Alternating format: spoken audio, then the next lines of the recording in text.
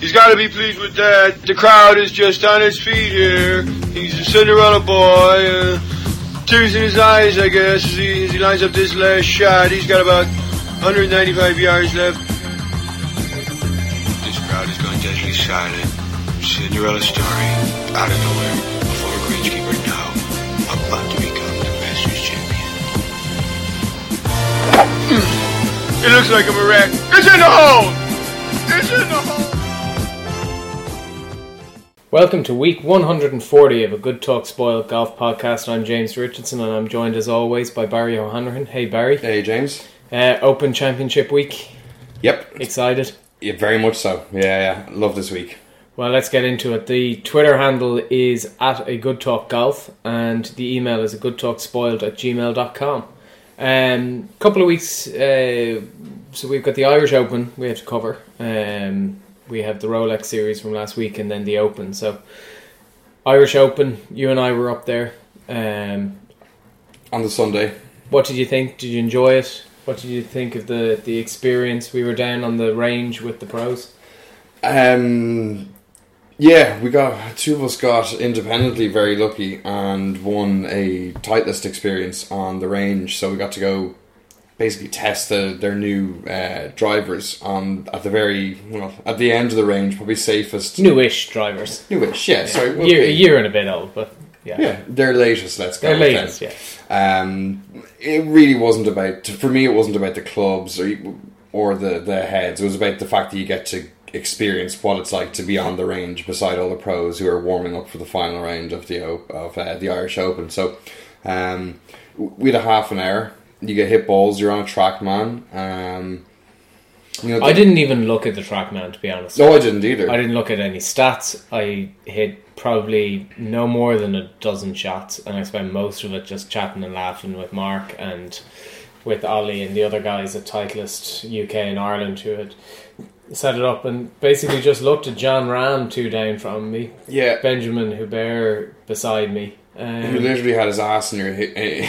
It was a bit close. It was a bit tight, all right. It was snug, let's say. But I mean, I think he trusted his swing. But yeah, I didn't trust me. Well, he might have trusted his own swing. I wasn't trusting it. It was very close to my head when I was trying to put a ball on a tee. Yeah. You were dressed in a 9, so we probably just figured out this guy looks like a pro. So we just went with it. It was bullshit baffles. It was an absolutely magnificent experience. I barely remember much from it in terms of Mark just kept switching out shafts and heads, and to be fair, we did end up with much better results on the TrackMan, so he said, that we did at the start, which is fine, but you're also relaxing a bit more and hitting a little bit better.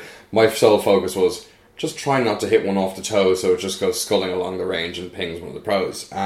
It was a brilliant experience. I don't think I'll ever get that again. I got all mine elevated, which was I didn't care which direction. Yeah. I just wanted to make sure that they just got going. Fair point. Yeah. That was the only basis on which I didn't care whether or not they cut across. I think I hit probably my best drive on it. Didn't go further than Benjamin Hubert's, I think it was a 5-iron in his hand.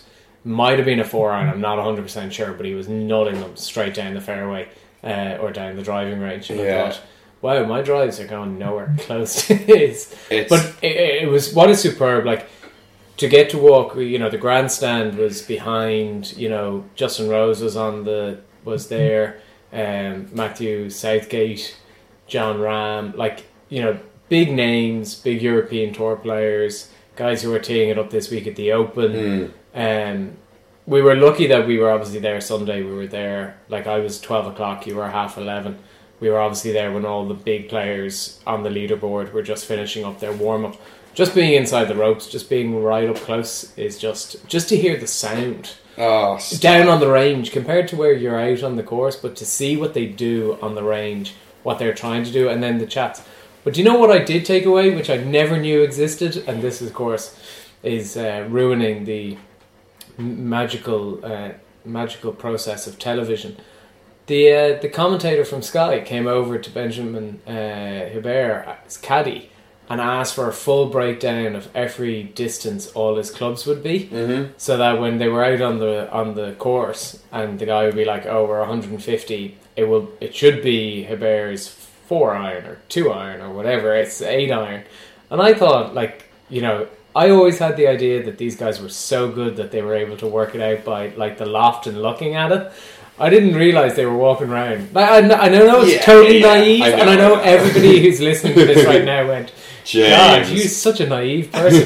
But I just assumed that, like, you know, they kind of were doing whatever, or they were kind of getting the information by kind of seeing it come out of the bag or whatever. You don't want to know the magic behind Walt Disney. You know, you just want the facade. But it was good. But look, we were down by Rich Beam. The Sky, you know, Centre was there. Like, the whole... Just being involved inside the ropes, as they say, was just incredible. Being able to just watch the guys in the range, I think that's one of the best. That's one of the most exciting parts of going to a golf tournament for me, is because you can get right behind them and you can just stand there and watch them go through their process, and you can see exactly what they're doing time and time again. Whereas on a golf course, it can be sometimes hard to gain a real appreciation for what they do. But on the range, you know what you can do when you're on a range, and you see what these guys do, and they play a totally different game to us. It's why they're there each week. Oh no, yeah, but no, it is. It's like they play like a totally different game of golf to us. It's chalk and cheese. How we can hit the ball versus how they hit the ball. What's so interesting to watch them on the range, which I think anybody who hasn't turned up at a pro event live won't get the appreciation of it, is how they do not swing that hard. It is not as fast in real life as it looks on the telly. It's not. It is controlled aggression. It is a controlled swing. It is never as fast in real life as it looks on the TV. The tempo is brilliant, and because the tempo and rhythm of the swing is brilliant, it doesn't look like the clubhead speed is fast. Now their clubhead speeds. I'm not suggesting clubhead speed. Yeah. They're getting clubhead speed. The tempo is just... It's about the fact that we all think as amateurs, I have to swing so fast and so hard. Yeah. And actually, they're not swinging in, you know, whether it's because it's controlled, whether it's controlled aggression, tempo, whatever.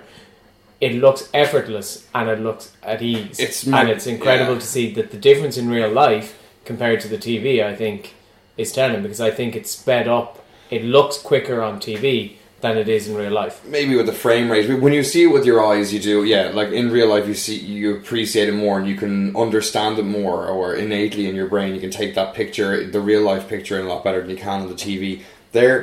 It's just wonderful efficiency of movement and how to delivering the golf club to the ball, and just, you see the result in the ball flight of these guys hitting it on the range. It's just absolutely, if you're there going, if I could hit one shot like that in my golfing career, I would be over the moon. It's talking magic. About the Irish Open in general, and you know, we're not going to go into too much detail today because it's a couple of weeks ago. Jon Rahm wins it.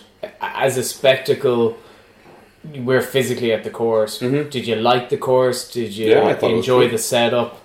You know, was there, what kind of, just to be in the experience of Portstewart, was it something that you enjoyed? Would you do it again, etc., etc.? Go to an Irish Open again? Yeah, absolutely, of course. Like, I thought it was good. We didn't, because we had the Titleist experience, and by the time we'd finished that and got ourselves together, the leaders had actually kind of gone off a little bit through the front nine. So actually getting to the front nine was not really happening. So actually went to checked out the opening hole, and apparently the rest of the front nine is pretty awesome, and you can see it go off into the mountainous dunes. But I did a good walk around most of the back nine and got to see a lot of it, and it looked really, really enjoyable as a links course. It's going to be bloody expensive to play it now that it has the Irish Open behind it. £150. I don't think that's expensive. Compared to Royal County Down at £200, it's not even in the same ballpark. It has it's the price can be jacked up because of the Irish Open. It's a really nice looking links golf course. It really is, and. Yeah, I don't know. I was happy to be there. It was a shame the weather was a bit miserable that day. It was a kind of misty rain. It was a little bit chilly. We were in full kind of wet gear, but the atmosphere was great around the place. The crowds were buzzing, and there was some good play. And a very popular man was leading the tournament in Jon Rahm, and plays a really exciting brand of golf, and that kind of kept things pretty nicely charged. So, we left there. I went home. You, on the other hand, went on to play Royal County Down. And I did, yeah. So you went out on Monday with Chris from No Laying Up. Yeah, Chris was pretty nice and kept me in mind. He had a round in Royal County Down set up with via a listener of the No Laying Up podcast, Jack Nelson, who's the member there in Royal County Down, and Jack was very, very good and took us around the course and showed us the few nuances to that place. I don't like that. That's on a different level to any other golf course I've ever played. When it comes to this, we obviously the discussion turns to golf rankings and where courses rank, and I'm not a huge fan of like numbering them off in a list, and I like to say like that's in the group of my favourites. So like Carn or this, that, or the other. Where's this, that, or the other golf course? That sounds like fun. See, this is how loose I like to have my inverted quote rankings. I don't like ranking golf courses, but if this was to be a thing, then Royal County Down shouldn't even bother being considered in this top 100 list. It just belongs in a different level, a different stratosphere altogether. It's just class. It asks so many questions.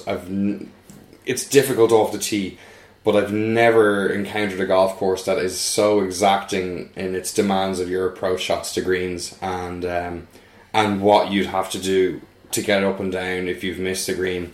We played it in really calm conditions. Amazing how calm it was. The sea was almost like a lake for half of the round. We had maybe a one club wind picked up at some stages throughout the round, but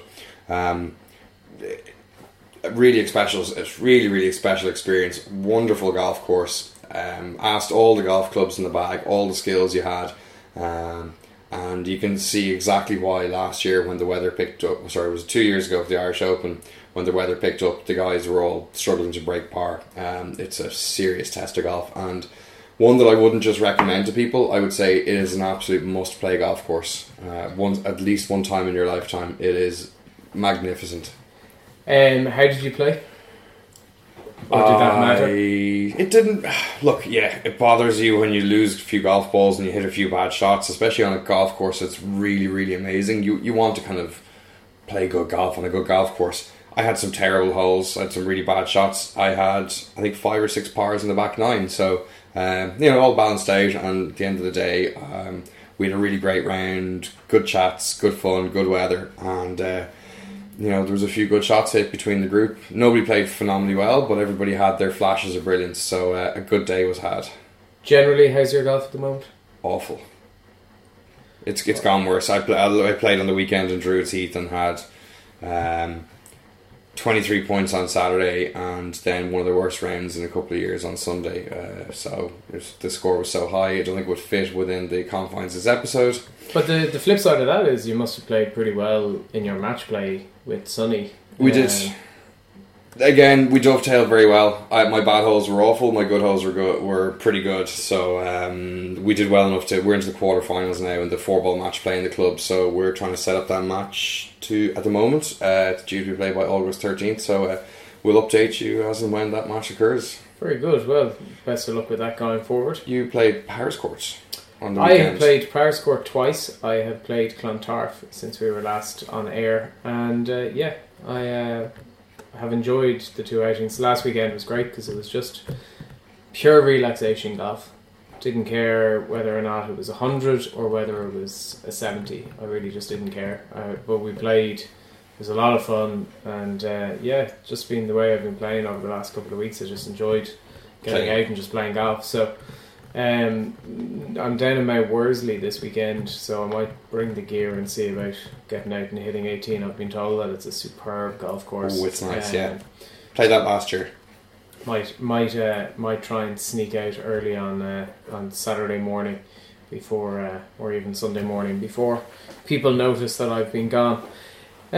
All right. Anything else of interest? Any comments or any views on Twitter that we are meant to be, taking account of? You got me on the spot here. That's why I asked. I'll Google that in the background. Where are we? No, okay, so let's go. The Irish Open was a great success. There's huge talk about it going to be they're looking towards making a $10 million event, which is absolutely phenomenal. It will get there. Inflation kicks in and prize money increases all the time. Sponsors increase. It's just going from strength to strength. It's been announced that it's going to be in Ballyliffin next year, which is a bloody magnificent place to play golf. Be a bit tricky for fans and for spectators to get to. It's an extra little trek, but totally worth it. Unbelievable place to play golf, and I would go play it if you can before the Irish Open there. It might actually be easier for fans, not in terms of the distance, but there'll be more accommodation in Derry. Everything is much more accessible because it's obviously a very big town, being Derry, and Derry was a lot closer to Ballyliffin than Belfast was to Port Stewart, so be interesting to see. But yeah, like, it's going to go to 10 million. It will go to 10 million. It's I followed Hideki Matsuyama, and to see the world number 2 at it, obviously Justin Rose was there, John Ram was there, Rory was there, all the major. I think that the quality of the field was really good, but I do think there is a little bit more could go. I'd love to see, like Dustin Johnson, these guys come over. Now, like, Dustin was here last weekend playing Portmarnock, as he always does, to try and entice those guys into one of either the Scottish or the Irish will really kind of elevate it up that little bit more. But then it's always the drain between, do they stay in the States, do they come here, which week do they take off? So there's a lot of kind of movement. So I'm not sure we'll ever see basically like an Open Championship field at the Irish Open. You never But will. each year you're going to have a really big handful of 10 or so of the top kind of 20, 25 players, 30 players. And that's what's going to be amazing about it. It is only going to get stronger as an event, and there's a really good case to be made for playing the Irish Open, taking the week of the Scottish Open off, and getting a little extra prep at the Open Championship course. But that doesn't work for every player. So there is, this is what we've talked about for years, having this links swing. You have 2 weeks of links golf in a row, absolute links golf in a row before the Open Championship, the Irish Open, Scottish Open. It gives guys options. The Irish Open's only going to get stronger. The Americans will realise more and more they need to put in that links prep to get their links game right, and this offers them the opportunity to do it. The Irish Open might end up being the week before the Open Championship in 2019. We don't know. There's also discussions we had, does the Irish Open exclusively stay on links golf courses, or does it, we have fantastic parkline courses here as well. They shouldn't be overlooked. Yeah, but you can't have it in a links series and then not have it on a links course. There we go. It was specifically moved from June into July for links, so it's going to have to stay on links courses certainly through 2019. For weather reasons as well, I think a little bit of the move, and the fact that it managed to get Rory's backing, so it gets a better spot on the calendar. It's just great for the Irish Open. I think it's a really good line, build up to the Open Championship. It gives that links swing on the European Tour. I think what you'll see, and it's already, because I watched Sky Sports last night, and they were live at the Open, and there was a couple of the American guys that come over, and they were talking about how they have to learn to hit different types of shots on different few turf. Guys who are saying I've taken the hybrid won't be in the bag this weekend, so I'm doing a lot of work with the three iron or 2 iron, and I think you'll see more of those players starting to filter in one of the Scottish or the Irish into their preparation for next year. And obviously John Ram winning it, it's big money. Like, it's $1 million for the winner. It's a $7 million prize fund. It will get better. It's going to have more and more names. And I think when you can have the world number 2, the world number 4, the world number 7, when you start going through the list, there was a few that I thought kind of some of the European guys, it was a bit disappointing not to see more of the big European names. Like Sergio wasn't there, and I kind of thought that maybe he would try and make it. But look, every year I think you're going to have some guys drop in and other guys come out, and it's going to be one of those events that it will either be one or the other. Anyway, John Ram won it. Congratulations to him. He absolutely blistered the field. Like, he lapped them about 4 times. Stunning performance, really, really amazing, and he just seems in a great place at the moment, and could be could and probably should be up and around the leaderboard this weekend coming. Yeah, let's talk roughly. Scottish Open last week, won by. I can't even remember. I did watch this. Rafael Cabrera Bello. Yeah, in the playoff. He did. Hard the playoff, first playoff hole to the bogey. Or was it birdie? Birdie's a par, wasn't it? Because it's a par 5. Anyway, unfortunate. Callum Shinkwin unfortunately had to make par in regulation, and his approach shot, he hit a beautiful approach shot pin high, but unfortunately left himself in a really awkward position, having to play over a bunker. So he didn't execute that too well, and didn't get up and down for his par, and they into the playoff. In fairness, they both hit great tee shots, and Rafa hit a stunning 3-wood into about 8-10 foot on the 18th green. Shinkwin hit another really good shot, but again just a little bit left, and was in more or less the same awkward position as he was in real time, and he's going to be kicking himself. The first time to not get the par putt at the hole was in regulation was a poor effort, but to not do it in the playoff was he'll be kicking himself. His consolation prize though is a whole boatload of money and a spot in the Open Championship this week, so not the worst consolation prize in the world. And, no. The first win for Rafa Cabrera Bello in nearly 5 years.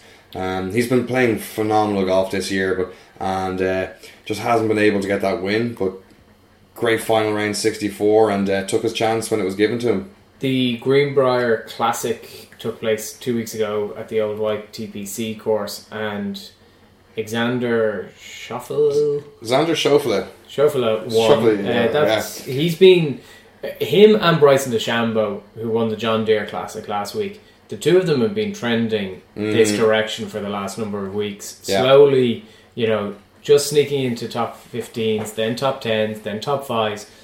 If anybody had been watching over the last while, these were two guys who looked like they were just hitting the right form at the right time to win one of these events. Bryson's form reads 26, 17, 14, bang, win. Yeah. And the funny thing was when he was missing cuts a few weeks back, I think you mentioned him, and we said we'll talk about him more when he goes on and starts showing up higher in the leaderboard. And week after week, he started showing more and more, and then all of a sudden he's gone one. So the mad crazy scientist has gone and sorted his game out, got his confidence together, played phenomenal golf, and what a back nine, 6 birdies on the back nine, and a clutch put on 18 to set that target. And can I just say, what a celebration! Oh, there was a celebration. That was a kind of a that's emotion. Screw you to everybody who said that I can't do this. But again, at least he's not side saddling putts. He's just doing the right thing in the right way, and he gets his reward because he's a good player. Yeah. He just. I just think sometimes I was listening to Porrick Harrington over on Sky Sports yesterday, and he was talking about how he has this kind of persona as all he ever thinks about is swing thoughts, and he was actually making the point that he never thinks about swing thoughts. He has worked with Bob Rotella specifically not to have swing thoughts, but that the kind of the image is actually not quite as accurate as the reality. And I wonder if Bryson DeChambeau kind of was falling into that category where everybody's idea, the mad scientist, trying this, trying that, maybe isn't actually the true reflection of this guy. It's just the perception was different from the actual truth. Well, I mean, it was funny. I'm watching a couple of little snippet videos they do about to try to give you an insight into their personality. He's saying that whilst he's incredibly neurotic about and detailed about his golf, when it comes to other aspects of his life, he's extremely loose and messy. He said, his travel bags are all over the place. His rooms, his hotel rooms are a mess. His room in his house is an absolute mess. So, he's got his things that he really focuses on, his things that he can kind of just let himself off the hook on. And I think he found his equilibrium on tour and felt his comfort level and his comfort zones. And he'd gone to the extremes on tinkering, and he found what works for him. And he built up his confidence and form over a few weeks, and turned it into a win. And it shows that these guys can go from missing cuts consistently to a win within 5 or 6 weeks, and some of them can do it shorter than that. But brilliant win by DeChambeau, and he's going to be walking the links in Birkdale this week. Yeah, well, let's wrap up the last couple of weeks and look at the LPGA, because the US Women's Open, conducted by the USGA, their major was at Bedminster in New Jersey, and Sung Hung Park won by 2 shots. I think I counted, and I'd stand corrected on this, I think I counted that in the top 21, 13 of them were from South Korea. Like, it was just phenomenal. And in fact, there was good junior programs. I think two Chinese, a Thai, and like it was incredible. 2 Chinese, a Thai. There was very few outside of the Asian women's area, like at the top end. It was a phenomenal thing to watch, and phenomenal for Sung Hung Park, who had that kind of disappointment last year and got a redemption this year. And I suppose it should be commented that the runner-up, Hae-Jean Choi, is the amateur. I think she was 16 or 17. Gets no money for her second place, but -9, 2 off. Kind of a throwback to kind of linking in with Birkdale and the Open, a bit like Justin Rose all those years ago when, you know, he got within 2 shots of winning a major as an amateur and didn't quite get over the line then. But good segue. Yes, so that is the segue into the Open Championship. The 146th Open Championship is taking place at Birkdale this week. I always love the Open, because to me it's where I always started watching golf with Faldo in the 90, in 89 and 90. BBC coverage with 0 ads, Yeah, and just the whole thing. And of course it was there between kind of, 8 o'clock on a Thursday right through to kind of 6 o'clock in the evening, Thursday, Friday, Saturday, Sunday. And we'd have been on our school holidays at this stage, so the Thursday and the Friday you would have been able to settle in on the couch and watch it all day long, and it was an absolute treat because you never got this amount of golf any other time of the year on the TV. Well, the trick was you had to make sure you got the remote control, because I had 3 sisters who were not interested. So back in the day when there was only one TV in the house, you had to make sure you got it early. Why don't let's look at Royal Birkdale. It's the 10th time it's returning to the course. Last time it was here, Padraig Harrington won his major. It's true links. It is just looks stunning. It's going to hurt people in certain ways. It looks like it's going to be one of those weeks that the driver doesn't come out too often, because there's a lot of runoffs into nasty stuff. It's got everything. It's got blind shots, pop belly bunkers. Generally, Barry, the attributes, which is what we always look at, accuracy off the tee must be this week the number one attribute that someone's going to have that helps, to go on to win. It helps a lot. The rough doesn't look brutal, but obviously we all know in links golf you're better off hitting it off a clean lie. It's a really tough golf course in terms of how it sets up, just on the way the course is laid out in terms of its par. So it goes 34 out and 36 back, so you have to wait until the 15th hole to get your first par 5. So you really can end up grinding, and finally you get to the 15th, and you could be playing this into the wind, you might not be able to reach it in 2. So you have a par 5 on 15 and 17, so there is a chance to pull back a score, or to help your score even more, based on how the course is playing that day and how you're playing that day. You really have to maintain your patience here, and particularly this week where the weather there doesn't look to be any calm days out there in terms of the weather. The wind is going to be somewhere between 19 and 26 kilometers an hour on the Thursday. Friday's up to nearly 30 kilometers an hour, and that's not quite, mostly in the prevailing wind direction, but a little bit from the west, and then Friday's from the south, so it's going to change the way the course plays just a little bit from its actual designed way on Thursday and Friday. Saturday's back to a prevailing wind, and then Sunday is a dead westerly, so it's not going to be perfectly the way the course is designed to be played, but it'll be more or less that way. The guys are going to have to get handle the wind, have their patience, handle the little squally rain showers that are going to come through. It's a real test of patience, and who can not lose their mind when the golf course is hurling abuse at them. This isn't a course that you have to be able to drive at 360, 340. Padraig Harrington back in 2008, he was averaging kind of 292 off the tee. Ian Poulter 290, Greg Norman 294, Henrik Stenson 300. This isn't going to be one of these places that the big bombers are going to be all up there. You're going to be able to see maybe the Zach Johnsons of the world accurate, but maybe 5 or 10 yards back at like 285 or 2. You know, it's not a guy who needs to be able to hit it 320, 330, 340 to give themselves chances.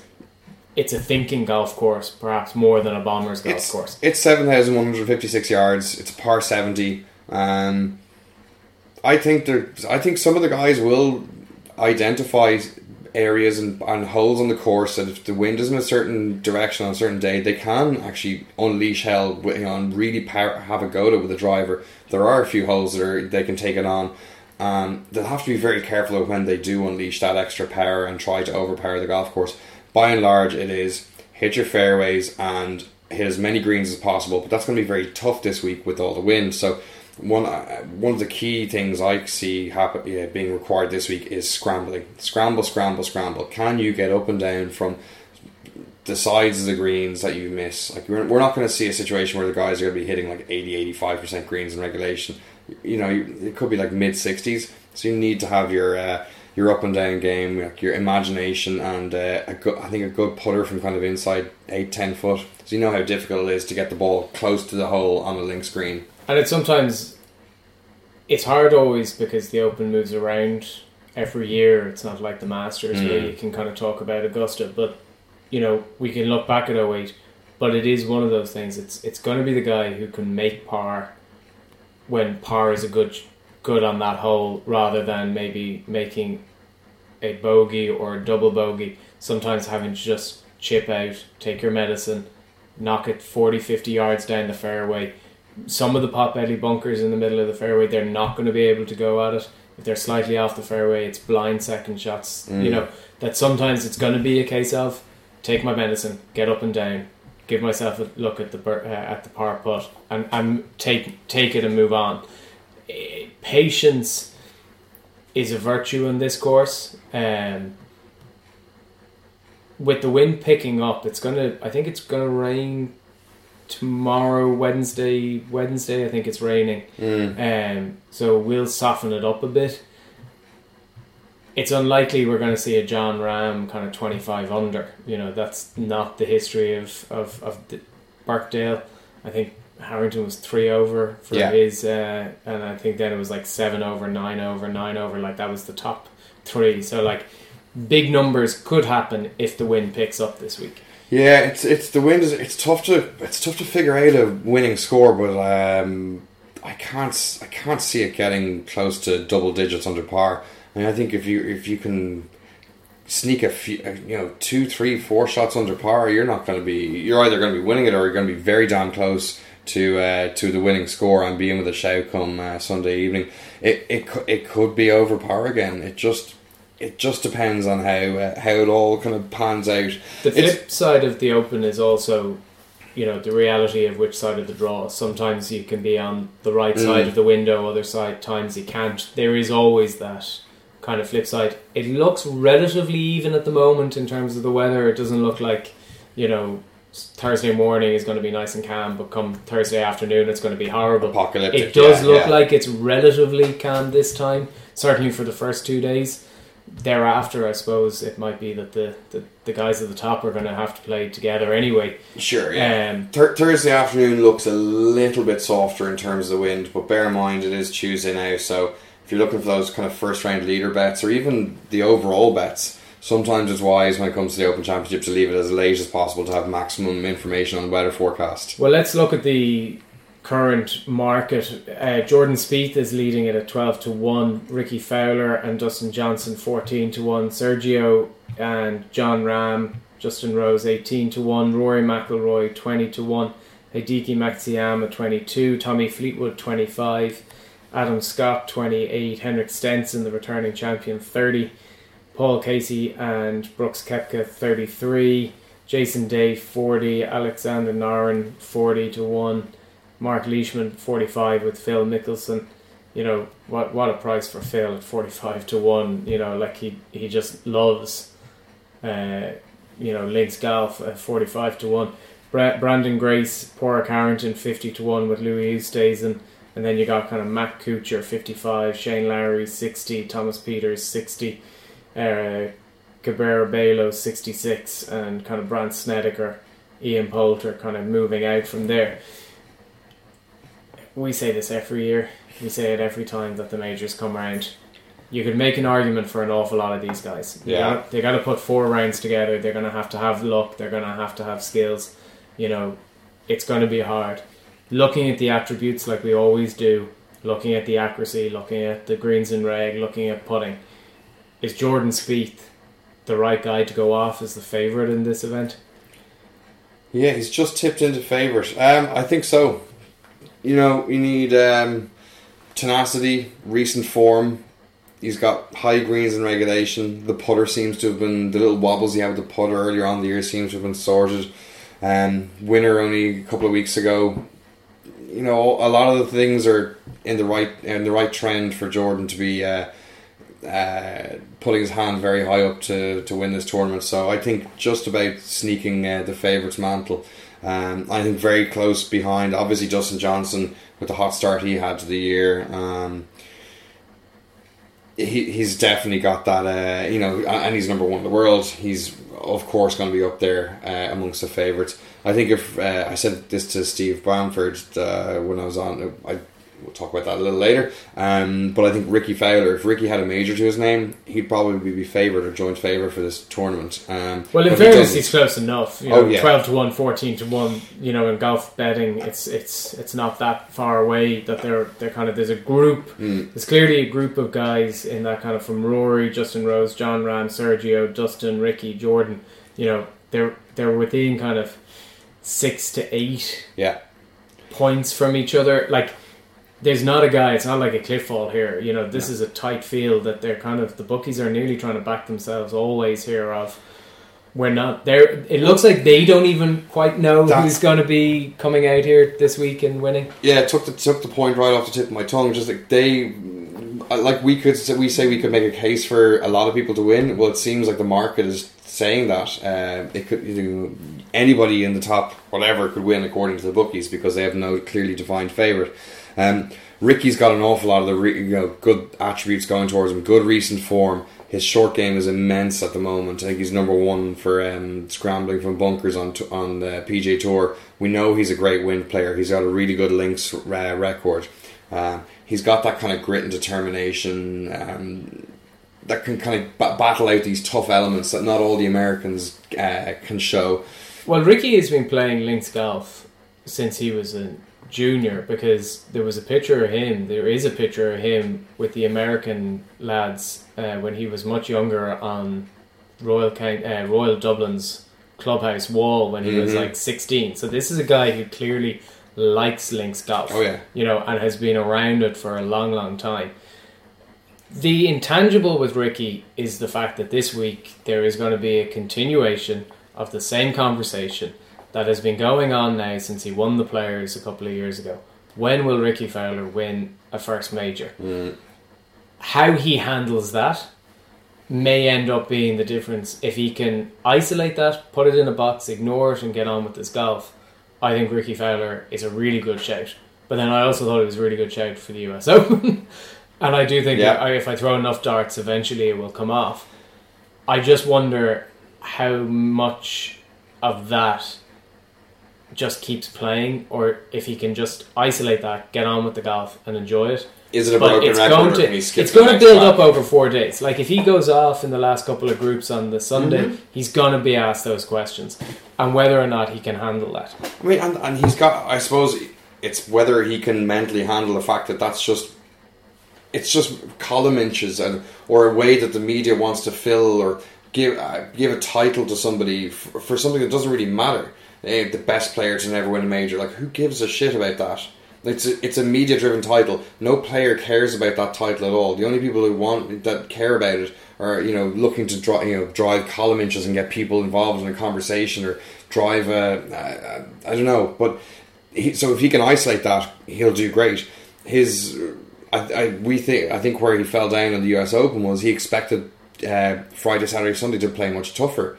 I think his game plan was based on the course playing a lot tougher those days, and he didn't attack it in the way the other guys did. He just didn't adapt his game to the way the course was presenting itself. He'll learn from that. He's a smart guy. He'll have talked it out with Butch. He'll have figured it out with himself and his caddy. He'll have hopefully he'll be a bit more dynamic if the course is adjusting. He'll have to adjust his game a little bit quicker in his game plan and how he attacks it. Let's look at Justin Rose for a moment. Because back in 2008, he obviously flew onto the scene of Royal Birkdale, and he wins the silver medal for the highest amateur. He comes very close to winning it the year that Mark O'Meara. Sorry, not 08. It was the year the week before, yeah. The time before. Mark O'Meara wins it. I think it's 19 years ago, actually, coming to think about it. But 1998. 1998, so yeah, so 19 years ago. He loves this place.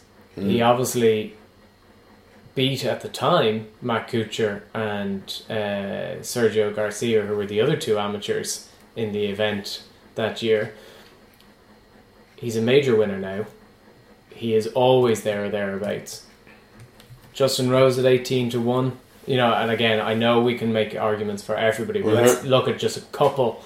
Surely Justin Rose has to be in people's thinking of, if I'm looking in that top group of 5 or 6 players, Justin Rose has to be jumping out at you saying, here's a guy who is my guy this week. I agree. He's one of my big picks for the week. I think the script for him winning kind of writes itself. If you fast forward a week and look back on it, you go, well, everything seems to be in the right place. Like, he's gone back to Birkdale where he's had so many good memories. He's a good links golf player. He's very patient. He's a US Open winner. He does well when the score is around par. He almost won the Masters, but for Sergio's magnificent performance, so he'll have a bit of motivation to kind of maybe go grab a major to almost make up for the fact that he didn't win the Masters. I think there's a lot of, he usually telegraphs his wins. He played very well at the Irish Open last week without really catching fire. Not all the putts were dropping for him, and yet he was way up the leaderboard. Finished 4th. So, a lot of things are in a good place for him right now. I did hear that he's had to adjust his swing a little bit to help to protect his back from being injured since the Masters. But he seemed to be fine in the Irish Open last 2 weeks ago. So, well, it might help hitting it slightly easier this week. Less spin, not going to balloon as much. John Rahm, let's look at the Irish Open winner. You can't say the pedigree is there. The temperament has to be the question mark, where you're going to have to grind out. He came out and apologised after the kind of the temper a few weeks ago at the US. It obviously was in check at the Irish Open. It would be, he was lapping the field at that stage. John Rahm, I watched him on Sky yesterday hitting a 4-iron out of a potbelly bunker. And was getting it closer than he was with his wedges. He's a guy who could scramble his way around this week and put a very nice score together. Can he do it after the euphoria of 2 weeks? Can he continue the momentum? Or is the pressure maybe just a bit too much that he nearly peaked a bit too early in this series? Yeah, I don't know. He seems to learn really, really fast. Like, he's... any kind of slip-ups or mistakes you can attribute to his youthful exuberance or whatever, like his US Open miniature rage attacks that he had, but he seems to get over these things very quickly and learn from his mistakes very quickly. He's also only 22. Exactly. He doesn't look 22, by the way. He looks a lot older than 22. No, he looks kind of 27, 28, but 30 something. And he is built like a brick shithouse. Well, the wind ain't going to move this boy. No, no. He's going to have a stable base for win this week. No, he certainly looks like he could play back row for a really high performing rugby team. Or is John Rahm one of your guys? Is he? Are you backing him, or have you left him aside? As you seem to be going pretty heavy in behind Justin Rose. Is that kind of in that top field? Is he here? I have yet to be convinced. I've yet to see John Rahm perform in really tough conditions, or that I can remember. So, and an Open Championship presents a very unique challenge in terms of its tough conditions and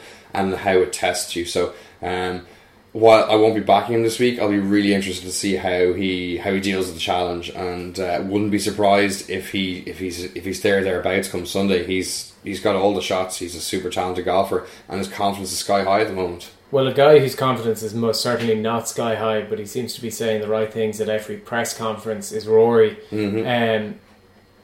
He says it's there. It just, for whatever reason, it didn't click in the Irish Open.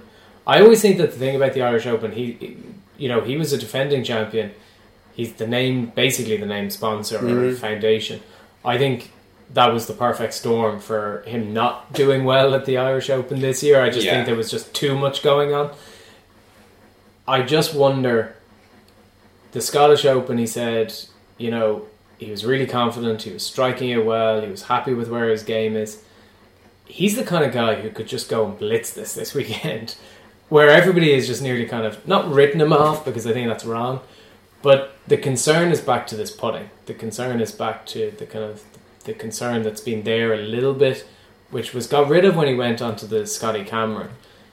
He's now back with TaylorMade. He's trying to find a putter that he likes. He's going out with 5 or 6, trying to decide which one. He's settled a little bit with one. Putting is going to be important. As you said, the 8 to 10, kind of 12 footers. Does that just straight away kind of strike Rory out of your list of kind of, I wouldn't be surprised. I'd be about as surprised of him winning it as I would if he makes the weekend right now. Like, I can kind of see him doing, either blitzing the thing or he's gone by Friday evening. It's a complete high variance result, isn't it? I just don't see him finishing like 30th or 35th. Yeah, he's either going to finish in the top 5 or he's not making the weekend. I don't know. I don't, as much as I want to see him up there. I don't think he will. I think Birkdale's probably just that little bit too exacting a test for him right now, and with add in the tough conditions and his confidence, even though he's saying the right things and trying to talk himself into like consistent confidence with his game, it just doesn't seem to be happening. However, with a massive asterisk, as you always have to have with Rory, he could literally just catch fire and off he goes and not look back. So, which is why he could have these high variance results. He could miss the cut, or he could go and win the damn thing. I just don't think he will. But at this, when it comes to gambling on him this week, when do you see Rory McIlroy at 20-1? Maybe when he was coming off his injury, he was out there, but now he's fit. He's playing golf. He's had a few rounds of links golf. He hasn't had 4 rounds of links golf in one tournament. Has just 4 2 in Ireland and 2 in Scotland. He put them together into one tournament. But so it's a super attractive price for Rory McIlroy. And I think that there's going to be people who, if he does do the blitzing argument, that they're going to be kicking themselves walking away at 20-1, where you're kind of going, why did I let 20-1 go with Rory? Of course he could do this. And that's why for me, I'm going to have a little bit of money on Rory, just because I actually think I need to back that problem on that kind of buyer's regret on Sunday when I don't back him, and there he is coming down like, the last few holes in touching distance. Like, knowing what he can do, like he did it last year, where like all of a sudden he can put like 5 or 6 holes of birdies together, and before you know where you are on a Sunday, he's right back up at the top of a leaderboard. And you're kind of going, really? I should have. It's kind of like emotional, patriotic insurance money or something like that. But he's got the game, because he's an Open champion winner. You know that he can do it. It's just a case of right now, this week, this year, can he do it? Right. Let's look. Pick 2 or 3 more, because Well, look. Okay, somebody's going to be very much talked about this week is Tommy Fleetwood. So Tommy grew up at Birkdale. What more can you say about Tommy? He's won in France 2 weeks ago, playing probably having his career year. There's going to be an awful lot of expectation on Tommy going into this week, and he'll probably have a lot of expectation on his own shoulders because he's playing at home. He knows his course better than anybody out there in the field. He's striking it brilliantly at the moment. The only regret people can have now is not backing him a long time ago at a much higher price, knowing that he was going to be playing in effectively his home Open. It's tough to take Tommy Fleetwood on at 25-1 when not 6 months ago, he was in the absolute doldrums, shooting 80s. So it'll be interesting to see how he goes this week. It could be a defining week for his whole career if he goes on and does it. Henrik Stenson seems to be a little bit messy at the moment. He's not quite happy with his game, but I think giving back the Claret Jug might kind of release a little bit of the pressure and from his game. You know, he was the reigning Open champion. Now that the trophy's gone back in, he doesn't have that anymore, so that might ease the tension in the shoulders somewhat. Adam Scott's been hitting the ball pretty well recently. We all know he has unfinished Open business after his poor finish that allowed Ernie Els to sneak in and get a win a few years back. Jason Day hasn't played golf in a few weeks. Brooks Koepka, come back off holidays, US Open champion, learned his trade here in Europe. Why not? Could he go on and do it? He bloody well could, yeah. He's got the confidence to do it. Great ball striker. It might not be the week for him though with the wind. It might just not fit into his skill set unless the short game's really hot. I think that Paddy Power paying 8 places, a lot of places are kind of extending out to the usual. Did you see that Sky Bet have 10 places? Well, there in itself, you know, you can look down the field. Padraig Harrington 50-1, Shane Lowry, good win player, Lynx winner previously 60-1, Ian Poulter on a bit of form 70-1. If you look Sarah Kelson 100-1, superb win player, won the Irish Open in tragic conditions in Royal County Down 2 years ago. I mean, awful conditions. You're going to see he plays great on links courses. What a shout! He's 100-1, 10 places, 150 odds at Sky Bet. And you also have like Bill Haas. You know, a year ago, you know, if it wasn't for the fact that we were talking about, you know, the Phil and Henrik, you know, Bill Haas was third. Mm-hmm. You know, like 125-1. Beef Johnson, he was in the top 5 last year, 125-1. You got your ever well performing South Africans. You got Brandon Grace, Louis Oosthuizen, you know, former Open champion Oosthuizen. Grace hits the ball really low, loves links golf, has done well. He has won the Alfred Dunhill Links Championship before. Charles Schwartzel, you know, another good links exponent. But you can go deep down this field to find bets, and especially with these extra places available, you might choose to not look at the favourites at all, because the guy, one of your long odds guys placing, was going to get you a better return than one of the short odds guys winning. Here's a guy, Matthew Southgate, 250-1, played really well at the Irish Open 2 weeks ago. Probably got a bit too drunk after celebrating and played awful in Scotland. Possibly, but you know, there's no reason. Like he's played at the Open before, 250-1. I'm not suggesting that Matthew Southgate, and I'll eat my words if this occurs, I'm not suggesting that he is in the top 10 or 15 or 20 guys that have realistic chances of winning.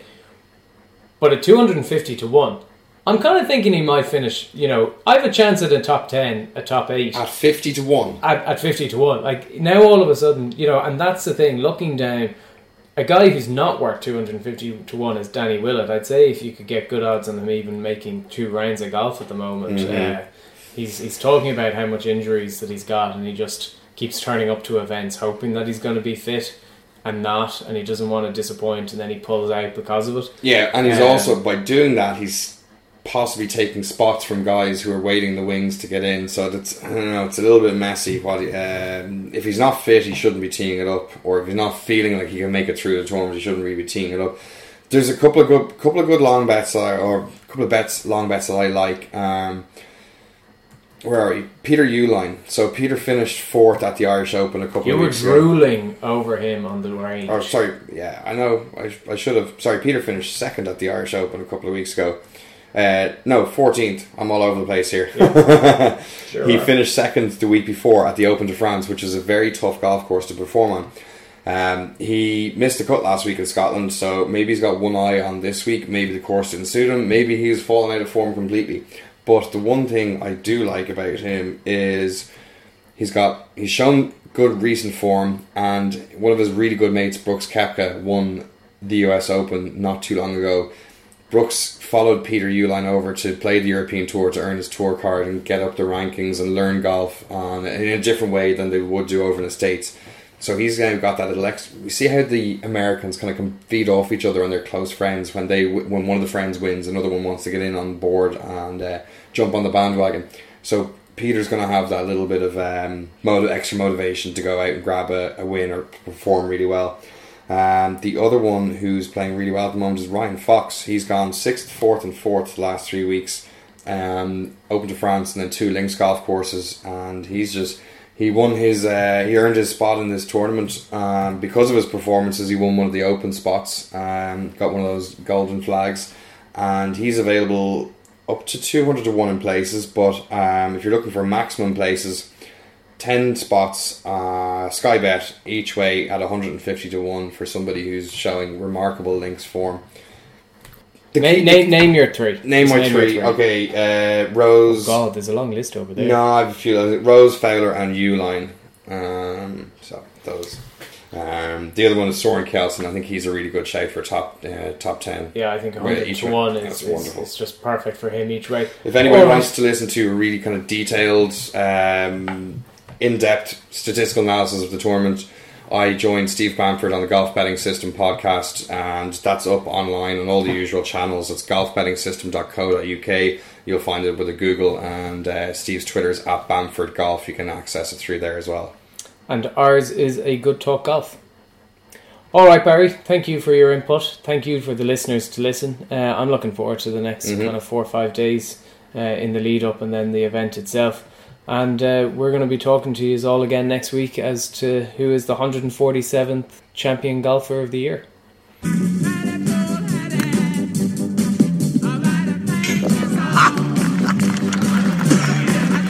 Five iron, huh? Well, you're fine. Bye-bye.